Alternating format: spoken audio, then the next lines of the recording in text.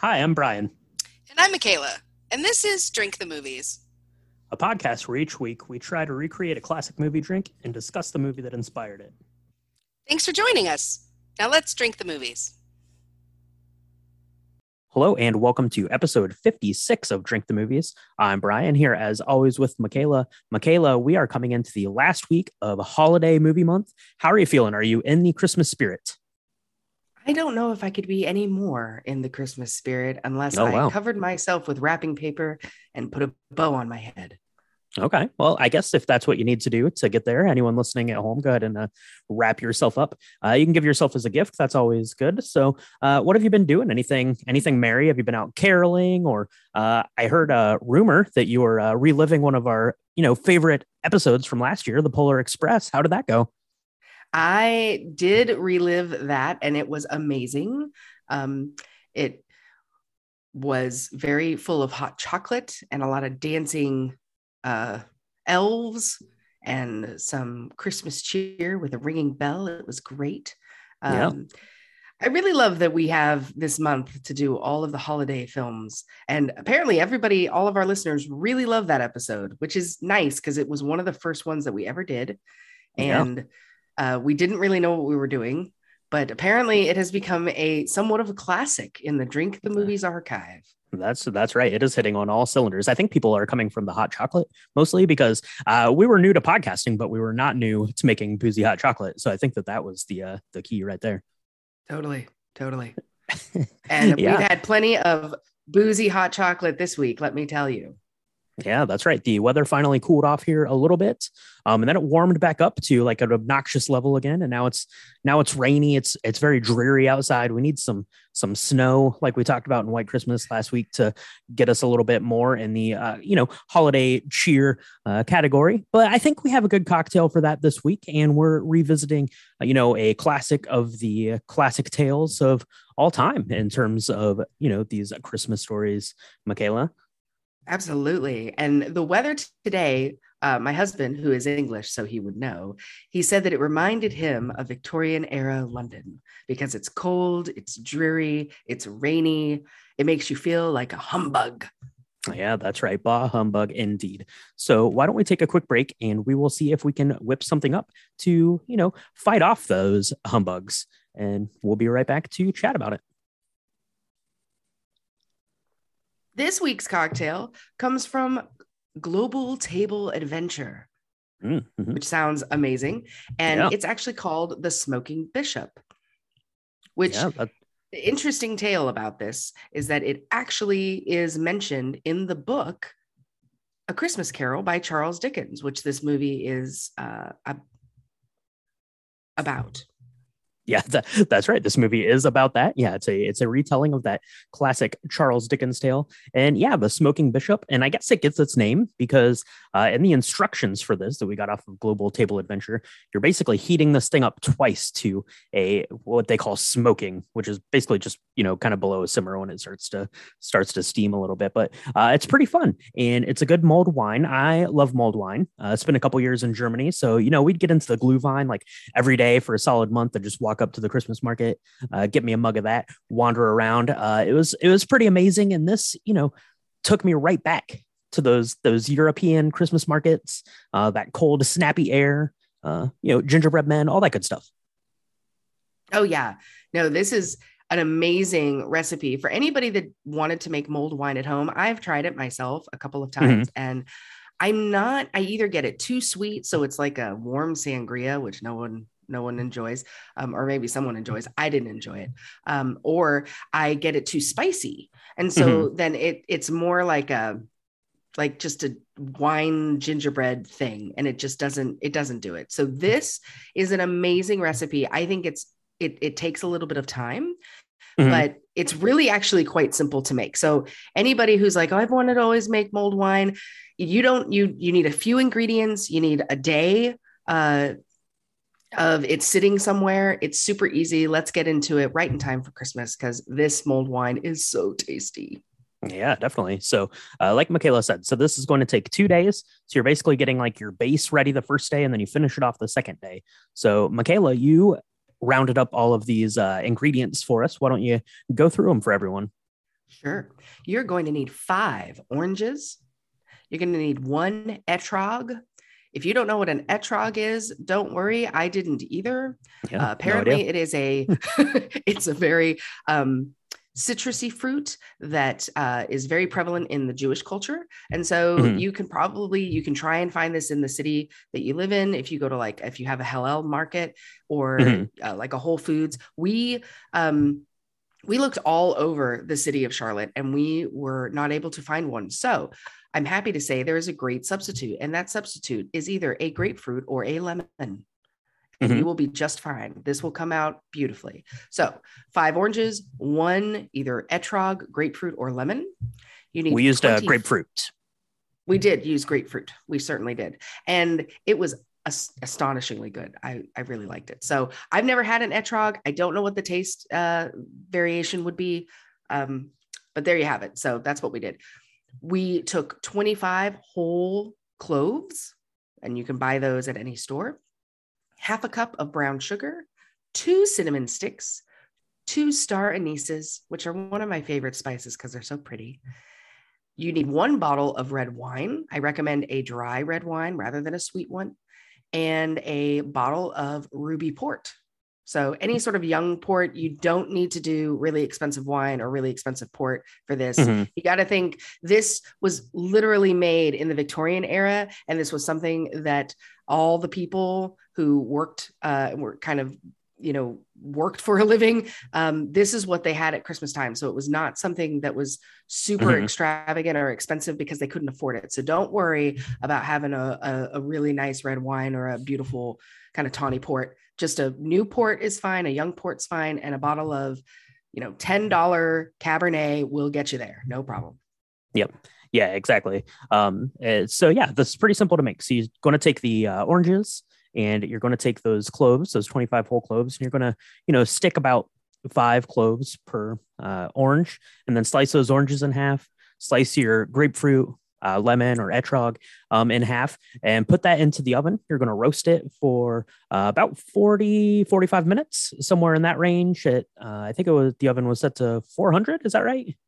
350. 350. Okay. Yeah. So you just kind of roast that off. The fruit kind of starts to split, and then you take that fruit and you put it in a bowl or a pitcher with the red wine, the 2 cinnamon sticks, the 2 star anises, and the half cup of brown sugar. And you just let that steep overnight for about 24 hours. Yep. It looks kind of weird. It smells really nice, but it looks kind of weird. You want it in a non-reactive container. And what that means is anything that's not metal. So you can use a plastic bowl, you can use glass, but something that's not metal, because you don't want the acid from the wine and the citrus to eat away at the metal, I guess. Yeah, that's right. That's kind of important.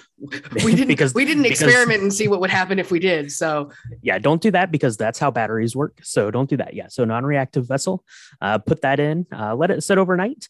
So this actually is really good if you're doing a party, which is where we kind of had ours, because you can do this the day before. You just let that steep, and then the next day, that's when you get down to actually finishing this thing off. So it's pretty simple. You just, kind of strain out and like mash up the fruit. You want to get the bits out. Michaela did hers with like a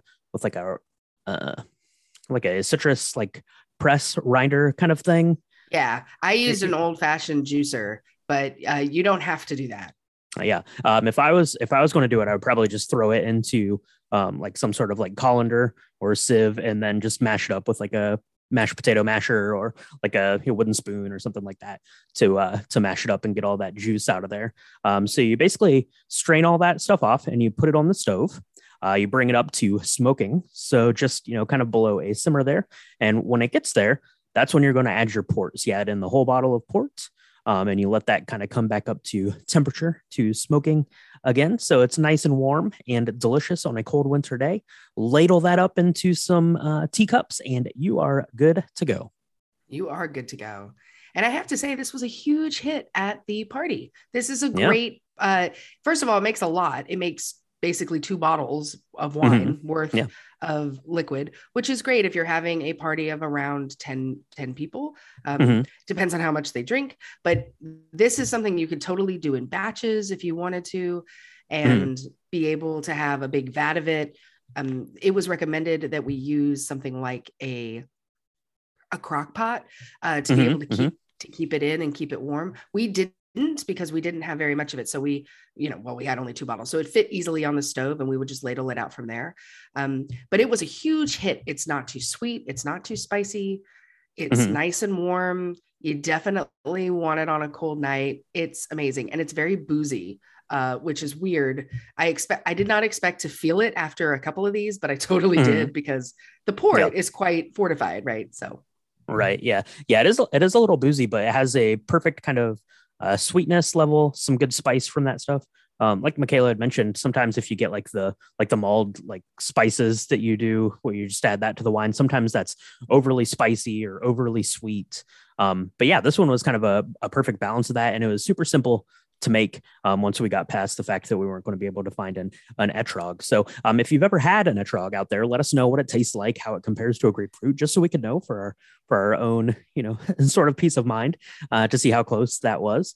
But yeah, this was extra delicious. So definitely make this up if you're having a get together or you're seeing the family for the holidays this year, or, just anytime, winter, cold night, get some of this going, and it'll warm you right up, and it will chase the humbugs out of your heart. So, Michaela, we better whip up another crock of this, because we're going to need it to go back and talk to some ghosts of Christmas, and get this thing straightened out. Yeah. Yeah. We definitely need a hot cup of punch of smoking bishop in order to deal with these spirits. So. That's right. Absolutely. So why don't we take a quick break? We will ladle up another glass, and we'll be right back to talk about this week's film, which is A Christmas Carol. Spoiler warning for A Christmas Carol. If you've not yet seen the 1951 version of A Christmas Carol, starring Alastair Sim as Ebenezer Scrooge, you've probably seen some version of A Christmas Carol.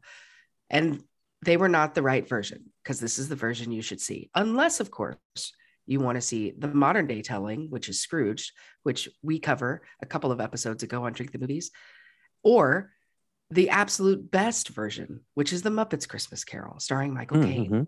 Yeah, true. But if you've not yet seen any of those, you have no idea what we're talking about, you should probably press pause, go and spend a day making up some of this beautiful smoking bishop, have a cup of it while you're watching, and then come back and we can talk about it. Yeah, that's right. So, you probably are definitely familiar with the story because it's been told hundreds of times, based on that Charles Dickens book from the late 1800s. So that's pretty good. This one came out in 1951. It was directed by Brian Desmond Hurst.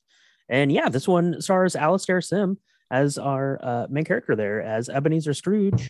And yeah, this is probably my favorite of the versions of it, save Muppet Christmas Carol. And the Muppet Christmas Carol is heavily influenced by this one. So if you watch this, you're like, oh man, this is exactly where they're, pulling a lot of that stuff in the way that the characters look and sound, and things like that. So pretty cool there. And this gets started up like a lot of movies from the 50s. It's going to be like a book opens up, and that's where you get like your credits, and it's going to come in with a narration, and we see Ebenezer Scrooge coming out of the bank doing some banking, and that's where we get our first bah humbug. Alastair Sim says it the best. It's what you think of when you think of bah humbug, and it's pretty great. It is pretty great. I don't know what else Alastair Sim has actually been in, but he is the best Ebenezer Scrooge, because he's so, he's very tall, I feel. So in all of these shots, they're kind of these grand shots of him going down like the stairs at the bank. There's this shot of him going through these kind of dark hallway, alleyways in London. And I feel like he's very tall, but he's very like imposing. And he's soft spoken. So he's not like, he's an understated Scrooge, where he's just grumpy and just, oh, why are you asking me to give any money to the poor? I don't understand why all those people don't just die. And he says it just like that. He's not, overly animated about it, which makes him that much more believable, right? Yeah, he's definitely believable as this crotchety old, business mogul banker guy kind of thing. And yeah, Alistair Sim is amazing in this. So yeah, and it's basically just going to tell the story. So we meet him, we see Tiny Tim. I'm just going to bring this up because Tiny Tim's like looking at these toys in this toy shop. There's like these dolls in the window. It's scary. Basically, A Christmas Carol is a haunted tale. This is a very spooky ghost story. And those things gave me nightmares. I'm less scared of the Ghost of Christmas Future that's going to show me, how and when I'm going to die. But I'm very scared of the dolls that Tiny Tim was infatuated with here. Yeah, it does make you wonder like what the toys were like back in those days, right? Because you see a lot of like puppetry, and like there's this one that seriously looks like it was the inspiration for Annabelle. It like moves back and forth, and it like has these crazy eyes. And there is a shot where the actor who's playing Tiny Tim is looking at these things, and you're not quite sure at first if he's gonna like scream or like cry out in laughter because it's just so weird. But I guess that was the thing back in the day. I mean, you do see like one toy boat in the very, very back of this kind of display that immediately gets picked up because no one wants to buy any of these creepy dolls. And he's kind of sad. Tiny Tim is kind of looking longingly at it. And then his mom shows up to walk him down the street, because if you don't know, Tiny Tim is very tiny and he's got kind of a hurt leg. You don't really know what the deal is with him, but he's in kind of failing health, and his health is very precarious. So sometimes he has problems. They ask him if he's very tired or if he can breathe okay. And he's kind of limping on this crutch that's kind of a makeshift crutch because, of course, the Cratchit family, and Tiny Tim is the youngest of the Cratchit family. The Cratchit family doesn't make any money. Bob Cratchit works for Ebenezer Scrooge, and he gets like no money. He has the same clothes. When the Christmas past ghost comes and we meet Bob Cratchit like 20 years before, he's wearing the same clothes. Like he has no money. We cannot stress this enough how little they have, but they're very sweet. And I love that scene with his mom. That is it is a nice scene, I guess, save the creepy dolls. But yeah, it's nice. He gets a little bit of the limelight there, Tiny Tim, as the character in this tale. But basically, as you know, Ebenezer Scrooge is going to be visited by 4 ghosts. And the first ghost is Jacob Marley, who is his old business partner.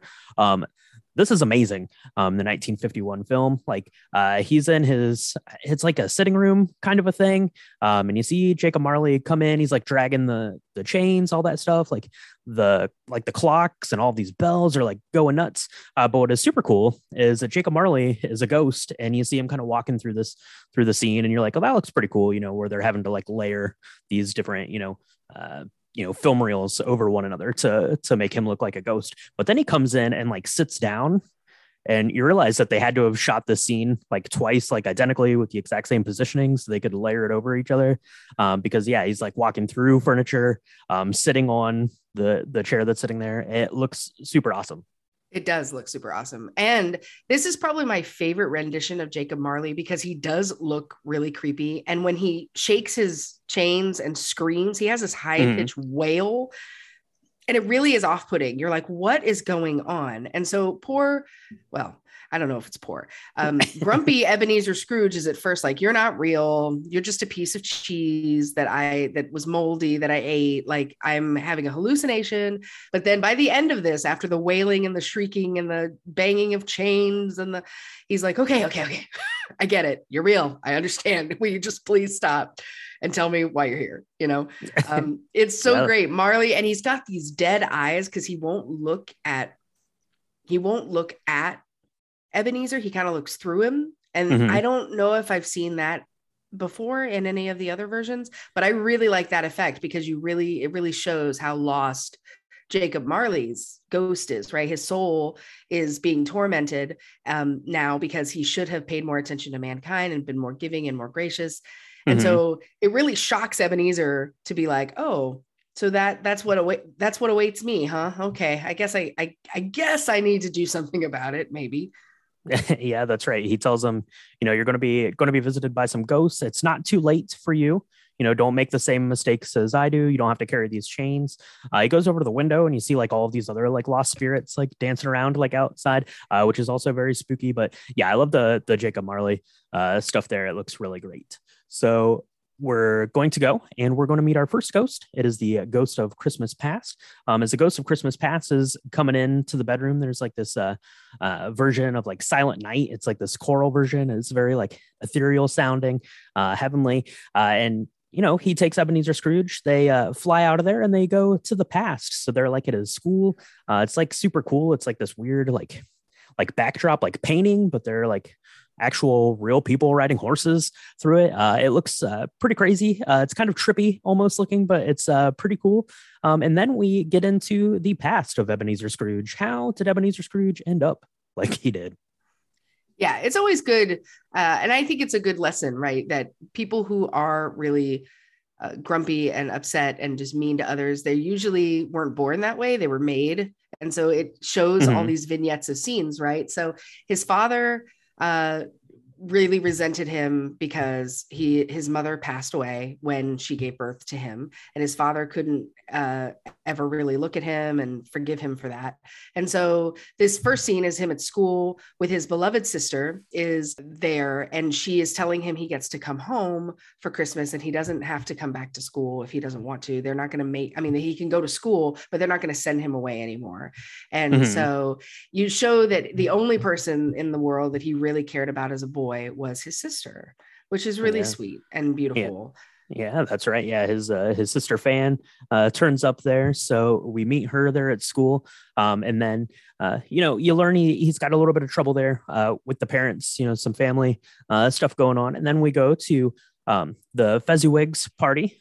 Which everyone remembers from Muppet Christmas Carol because it's Fonzie Bear, but here it is actually Fezziwigs, and everyone's dancing, having fun. But Ebenezer Scrooge, he's over kind of on the side with his love, Alice, and they're talking about their future together, how, he gets her a ring and kind of like a pseudo proposal. And he says, this isn't a very nice ring. I'll get you a nice one day. I promise everything's going to work out. But, Alice just loves him. She doesn't care about the ring. She doesn't care about his money or, the money that he wants to make. So we get to meet Alice, his love. And then we go from Fezziwig's party, which is really fun. There's a lot of dancing there. It's very well. It looks like a good time, like a good party going on. And Ebenezer Scrooge marvels. He's like, oh, this only cost Fezziwig probably a couple of pounds, but look at how happy it makes all of his people. And he kind of realizes the error in his ways. Yeah, American global companies. It's Christmas time. Take note of this moment. It doesn't cost a fortune to make your people feel right and people feel good in the holiday season. I'm just saying. Anyway, so it's a really wonderful scene. There's like dancing, and of course there's punch, lots of punch drinking, and but we go directly from this really beautiful happy time to poor Fanny on her deathbed, and Ebenezer is there. He's, I guess, one of the last people to see her before she dies. And what he can't handle it. Well, I don't know if that's the right term. He gets very overcome with emotion and he leaves before he hears her final wish. And her final wish, which the older Ebenezer now hears, was that that Ebenezer takes care of her son that she just gave birth to. And so it was actually pretty common for women to die during childbirth, which is terrifying as a woman, but that apparently was like pretty normal. So she ended up, something happened and she died shortly after giving birth to her son. But Ebenezer did not do that, right? He ended up resenting her son, just as he was resented by his own father. And you see an opening in the opening scenes where you learn about how Ebenezer Scrooge is such a humbug. He married against Ebenezer's wishes. He married a penniless girl, but he's in love and he doesn't care. And he's not mad about the fact that Ebenezer doesn't like it. He's like, I'm just came to wish you Merry Christmas. I love you. You're welcome to have Christmas dinner tomorrow with us. Hey. And he's like, no way, I'm not going there. Blah, blah, blah, blah. So that's right. Yeah. So he's lost Fan and realized, the error of his ways there with his nephew, Fred, I believe is his name.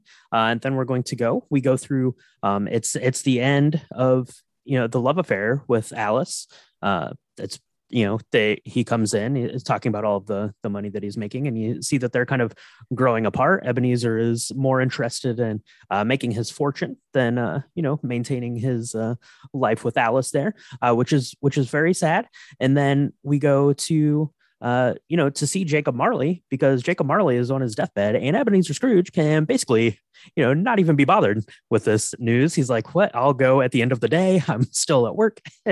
Don't worry about it. He'll be fine, or he'll not. But we're working until 7." So yeah.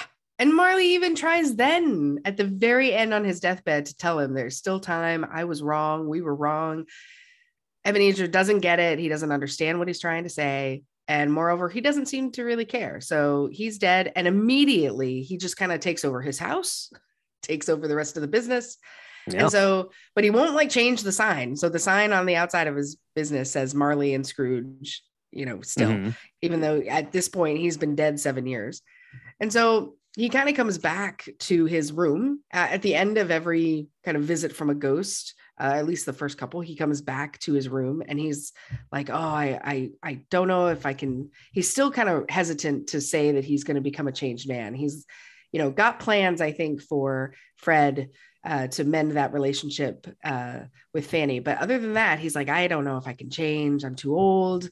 Just leave me alone. I just can't do it." And then we meet the second ghost.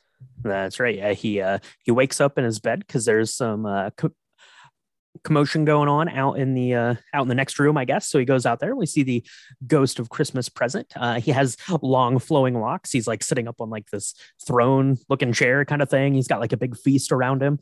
Know me better, man, is what his catchphrase is going to be as they go through the Christmas Present. And first stop is going to the Cratchits. It's pretty cool. Ebenezer and the Christmas Present, they're walking through the street. Tiny Tim and Bob Cratchit are walking through the street. It's all snowy. It's really pretty here on this. I don't know if it was on a set or if they were doing it somewhere where it actually was snowy, but it looked very lovely. And they go and he's peeking into the window, and yeah, he gets caught up on Tiny Tim, which we all already learned about a little bit at the shop window, but sees that the Cratchits, just a happy family. And maybe he should take a little bit better care of his employee, Bob Cratchit. Right. There. Yeah, at dinner, they're all, they have their Smoky Bishop punch, and they all have enough for 2 cups. That's what they have. And so with their first cup, they're going to toast to Christmas. And then Bob Cratchit decides to toast to Ebenezer Scrooge. Of course, no one else wants to. They're like, he's super mean. He doesn't treat you right. And he says, well, he is the reason we have everything that we have right now. So let's just be grateful for it. And of course, Tiny Tim says, "God bless us, everyone." It's a very key point. But you do see, Tiny Tim's not doing super well. He's sitting he was sitting by the fire. He's got a place for his crutch. So this has been an ongoing thing. Ebenezer looks to the ghost of Christmas Present and he's kind of worried about him. But you get the sense that he's probably not going to be around next Christmas because he's not doing super well. And, you feel kind of sad, but we immediately go from there to Fred's house, because Fred is having his own Christmas Eve kind of dinner. Yeah, that's right. He's having a party, which he'd invited Ebenezer to earlier in this story, and Ebenezer, told him no thank you, because Christmas is a humbug. But yeah, Fred's party looks awesome. They're having like fancy looking drinks, and they're sitting around. They're all decked out in their Christmas best. It looks like a pretty nice party, and it's another case. Same with Bob. Even though Ebenezer has been terrible, when given the opportunity to speak ill of Ebenezer, Fred's like, no, you just don't understand him. He's a good guy. You don't understand. He's defending him for no real reason, really, because Ebenezer is a jerk. But Fred, nice guy, gonna look after his uncle, I guess. Yeah. Definitely feeling that familial bond, I think, and perhaps channeling some of Fanny's love for him, because even when at the end, Fanny still had faith that he would do the right thing by Fred, right? So. That's right. And if he's going to do the right thing, he still needs to be paid a visit by one other specter, and that is the ghost of Christmas Yet to Come. Which is kind of terrifying. I know we've talked about a lot of different versions of the Ghost of Christmas Future. This one is just like a black cloak. You don't even see a person. It's like a shadow thing that follows him around or walks with him. It's real creepy. I think I'd almost like to see like a skeleton or something. It's just real dark. And so Ebenezer now is like, well, I can probably change some things. If I change now, can I change the future? Like, are these things that are definitely going to happen? Like, or are these things that could happen if I don't change my ways? Like, how bad is it really? Is it dire here? Like, he's Right. still trying to like bargain with the ghost, which is pretty funny. Once again, that ethereal Silent Night starts to play, and we go and see the Cratchits, and it's either next Christmas or the Christmas thereafter. We're not really sure, but Tiny Tim isn't there, and Bob Cratchit comes in without him, and they sit by the fire. And I always cry during this scene because he tells such a beautiful story of where they found a plot for Tiny Tim to be laid, and he's overcome with grief, but he's still trying to find the silver lining in his really dark, sad, life, right? He's one of his children has passed away. He's just completely, distraught, but he's still trying to find hope for his kids and for his wife. And it's just, it's a really tough scene, but it's very beautifully done. Yeah, one of my favorite parts about this version of Christmas Carol is Alastair Sim does a really good job of just letting like this fear and depression kind of just wash over him as we go through. Like in a lot of tales, like it doesn't really, like whoever's portraying Ebenezer Scrooge, it doesn't really seem like they actually like change that much. It's just kind of a dialogue thing, but here in like his expressions, the way he's holding himself, the way he's talking, the tone of his voice, all that stuff, like I said, is just kind of like washing over him, which I think is fantastic. And then it goes from the Cratchit's house to it's like the Undertaker, I guess, kind of thing. They're there and they're basically like going through all of Ebenezer's belongings. Like, he went in, he was like buried with like a watch and some, coins in his pocket and stuff. And they're like divvying that stuff up and like deciding who's going to take his suit and stuff. Like it's a, I don't know. It's a really interesting scene. I really like it. I think because it's really painting the picture that all Ebenezer's worth in the world was his belongings and what he had. And that's kind of what people are fighting over at the end. It's not about him at all. No, not at all. And even at the bank, they're the two gentlemen that he's kind of quarreling with at the beginning of the film. They're there talking about a funeral and how there's, going to be some sort of ceremony, memorial service. And they're like, well, I'm going, but only if there's lunch because I need to be fed. Yeah, that's right. I'll only go if there's food. How awful is that, right? At the end of one's life where people are literally picking over your body. The woman even said, she's like, well, I took the sheet off his body, but he wasn't cold anymore. So I don't think there's any sick in it. Like they're trying to, like, how gross is that? People are literally like picking all of the, materialistic things that he has, because that is all he is worth to them. And that's all he's given to the world. Really awful. Exactly. Yeah. So yeah, they go through his belongings. He found out that there's going to be a funeral. And he quickly learns that is his funeral because they go to the cemetery. The cemetery is very, very creepy. It came like straight off of like a Hammer horror film set. I think they just walked over and used it to film the scene. It is way creepy. He sees the headstone, with his name on it there. And obviously no one's there to, remember his life at all. Very sad. And, he's in full blown mental break. Now he is ready to change. He's ready to embrace Christmas. He is ready to not be a jerk. Luckily for him, he's going to get that chance because he wakes up in bed Christmas Day. Yeah. Christmas morning, clutching like the end of one of his 4 posters, right? Because he has this beautiful like Victorian 4-poster bed with curtains and stuff. And he's like, oh my gosh, the curtains are still here. That girl didn't take them and sell them to the Undertaker. What is going on? And this is my favorite scene because he literally can't control himself. And for a person who's super reserved and kind of this tall, kind of lanky, kind of person.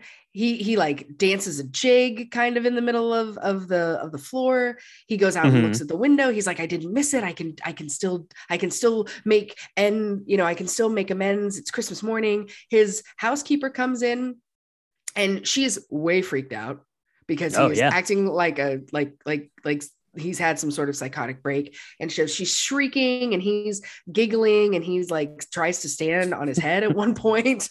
And he's a normal person, so normal people don't do that after the age of like 8. So he like falls to the ground and she's shrieking. She runs down the stairs. He like grabs her and then she shrieks some more because she thinks he's completely gonna like maybe assault her. I don't know. It's really hilarious, but also you gotta feel for her because we know that he's fine, but she probably thinks he has lost his mind.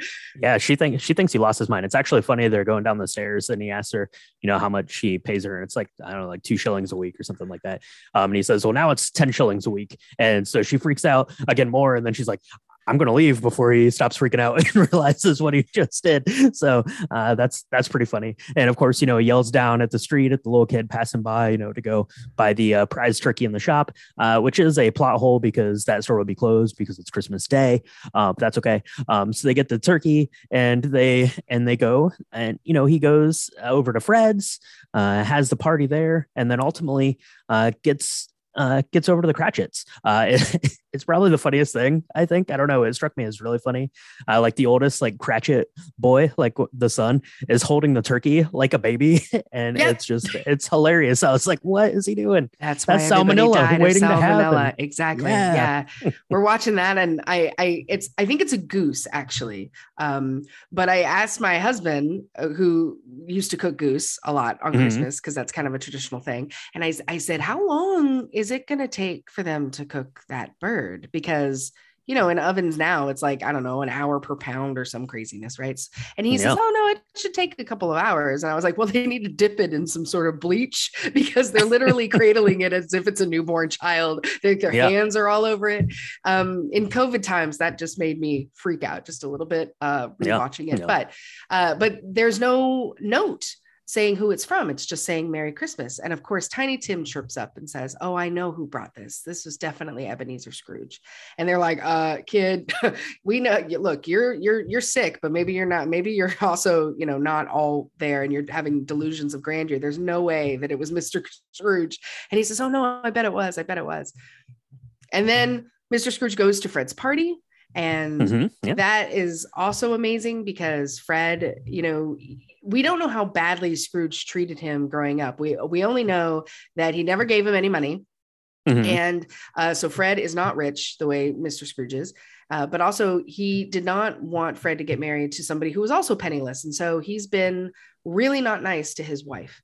And they're really super gracious because he comes in and he says, I know we're in the middle of dinner, but is it too late for me to accept the invitation? And they say, of course not.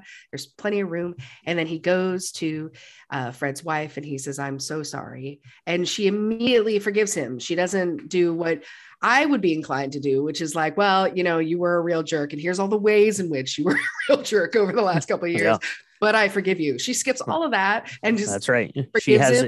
She has a bigger Christmas heart than most. Than me for sure. And then they do a jig. They dance like a polka or something. And Ebenezer Scrooge remembers how to polka, which is also a miracle. And it's a great time. It's fabulous. It is a great time. Yeah. And then the next day, they're back at work. Bob Cratchit, he's just a couple minutes late.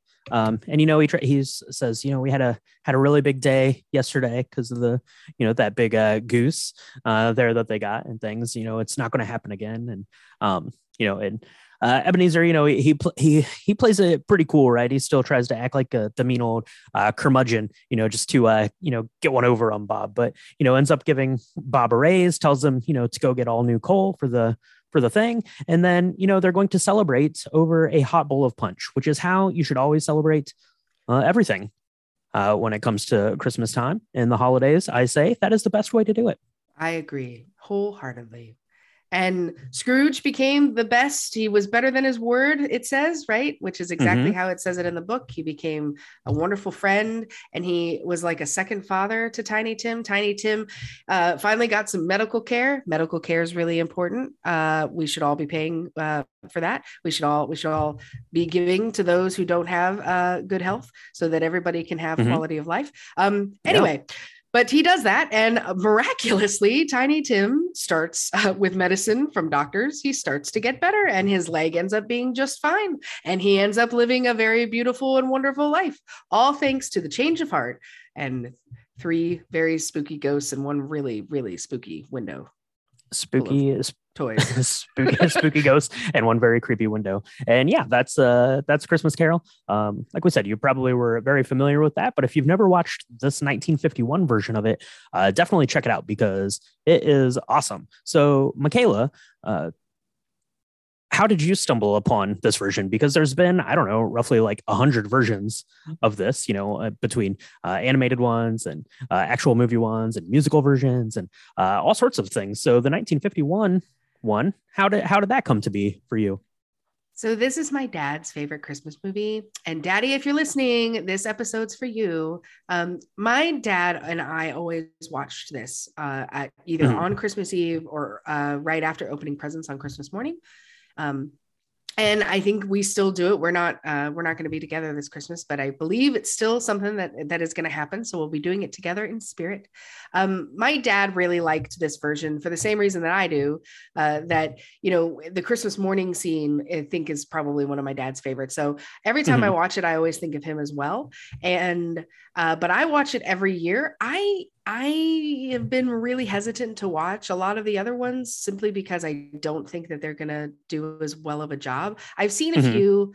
I know there have been a couple that have had some big stars attached to them. But really, I just haven't found one that hits me in the heartstrings as well as this one. So I've been watching this probably every Christmas since I was like 8 or 9. Yeah, I've been watching this one for a long time too, and this is my preferred version of the Christmas Carol. I do love the Muppet Christmas Carol, which is my wife's favorite really Christmas movie. So we watch that one about every year, but I'll watch this one every couple of years. And yeah, this is my favorite version of it. One of the things that I really like about this one is as he's going through with the ghosts, they really kind of take some time.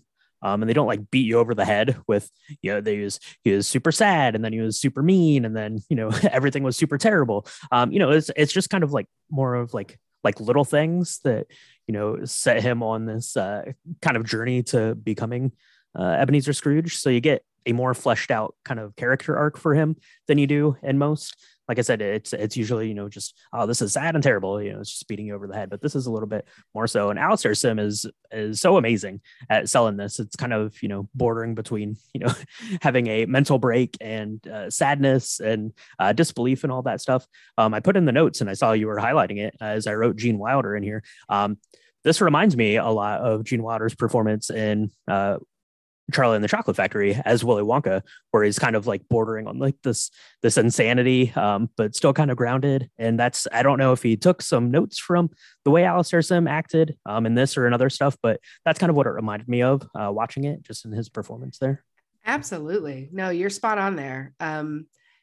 This kind of manic, childlike, I don't know, the acting out on it is just amazing. And the way in which, like, even the scene where he goes and tells the little boy to go get the Christmas goose, and like he just can't stop himself. He's like, oh, what a smart boy, what a remarkable child. Like, he just all of a sudden he just loves everything and he can't stop his mouth or his actions from loving everything, which he's doing it and shouting it. Yeah. And he's like laughing in between his lines of dialogue. It's amazing. He's like completely lost it. And yeah, for sure. If I was Mrs. Dilbert, I would be freaking out too, because he's just just going crazy. But yeah, he's exceptional in it. And like I said, this is my favorite version of this story by far. Now when this originally came out, it was called Scrooge. And then they changed it later to just be A Christmas Carol. I don't know why the name change really took place, but that happened. There also, you can find, I think, colorized versions of this, but I don't know why you would ever want to do that. But if you want to check it out, I guess you can do that. But yeah, at least at least watch it, because it's definitely worth your time watching if you like the story, Christmas Carol at all. Absolutely. And right now it is on AMC. You can get a free week subscription to the AMC channel. And you can watch it for free. And if you want, you can continue to use AMC after that. But that's where you can find it for free during this holiday season. Or you can do what I did, which was buy it as soon as I was able to get Amazon Prime on a device, which was, I don't know, 10 years ago. I don't know when it was, but I have the black and white version, because that's the only version worth getting. And I watch it every year. So you can do that. That's probably the better way to do it. Just buy it. And if you've not seen it, please go watch it. If there's another version out there that you like even better, we'd love to hear it. We won't believe you, but we love to hear it. That's right. We definitely want to hear what version is your favorite out there. And we definitely want to know if you make a Smoking Bishop to have, either to watch with this or at your holiday gathering, or if you just want to just have some for yourself, you could definitely do that too. So send us pictures, let us know what you think, and you can do that on our social media. It's at Drink the Movies on Instagram and Twitter, and Facebook.com/Drink the Movies. And you can find pictures of our Smoking Bishops and the recipe, all that kind of stuff on our website, which is www.drinkthemovies.com. And after you've been visited by your spirits and you want to check out the podcast episodes twice a week, where can you do that, Michaela? You can find us on Apple Podcasts, Spotify, and anywhere where Anchor podcasts are distributed. We do drops of episodes twice a week. So you should come check it out and subscribe. And if you really like what you're hearing, which we hope you do, you can leave us a 5-star review, because it really helps us build out the Drink the Movies community and get more Drink the Movies stuff out there.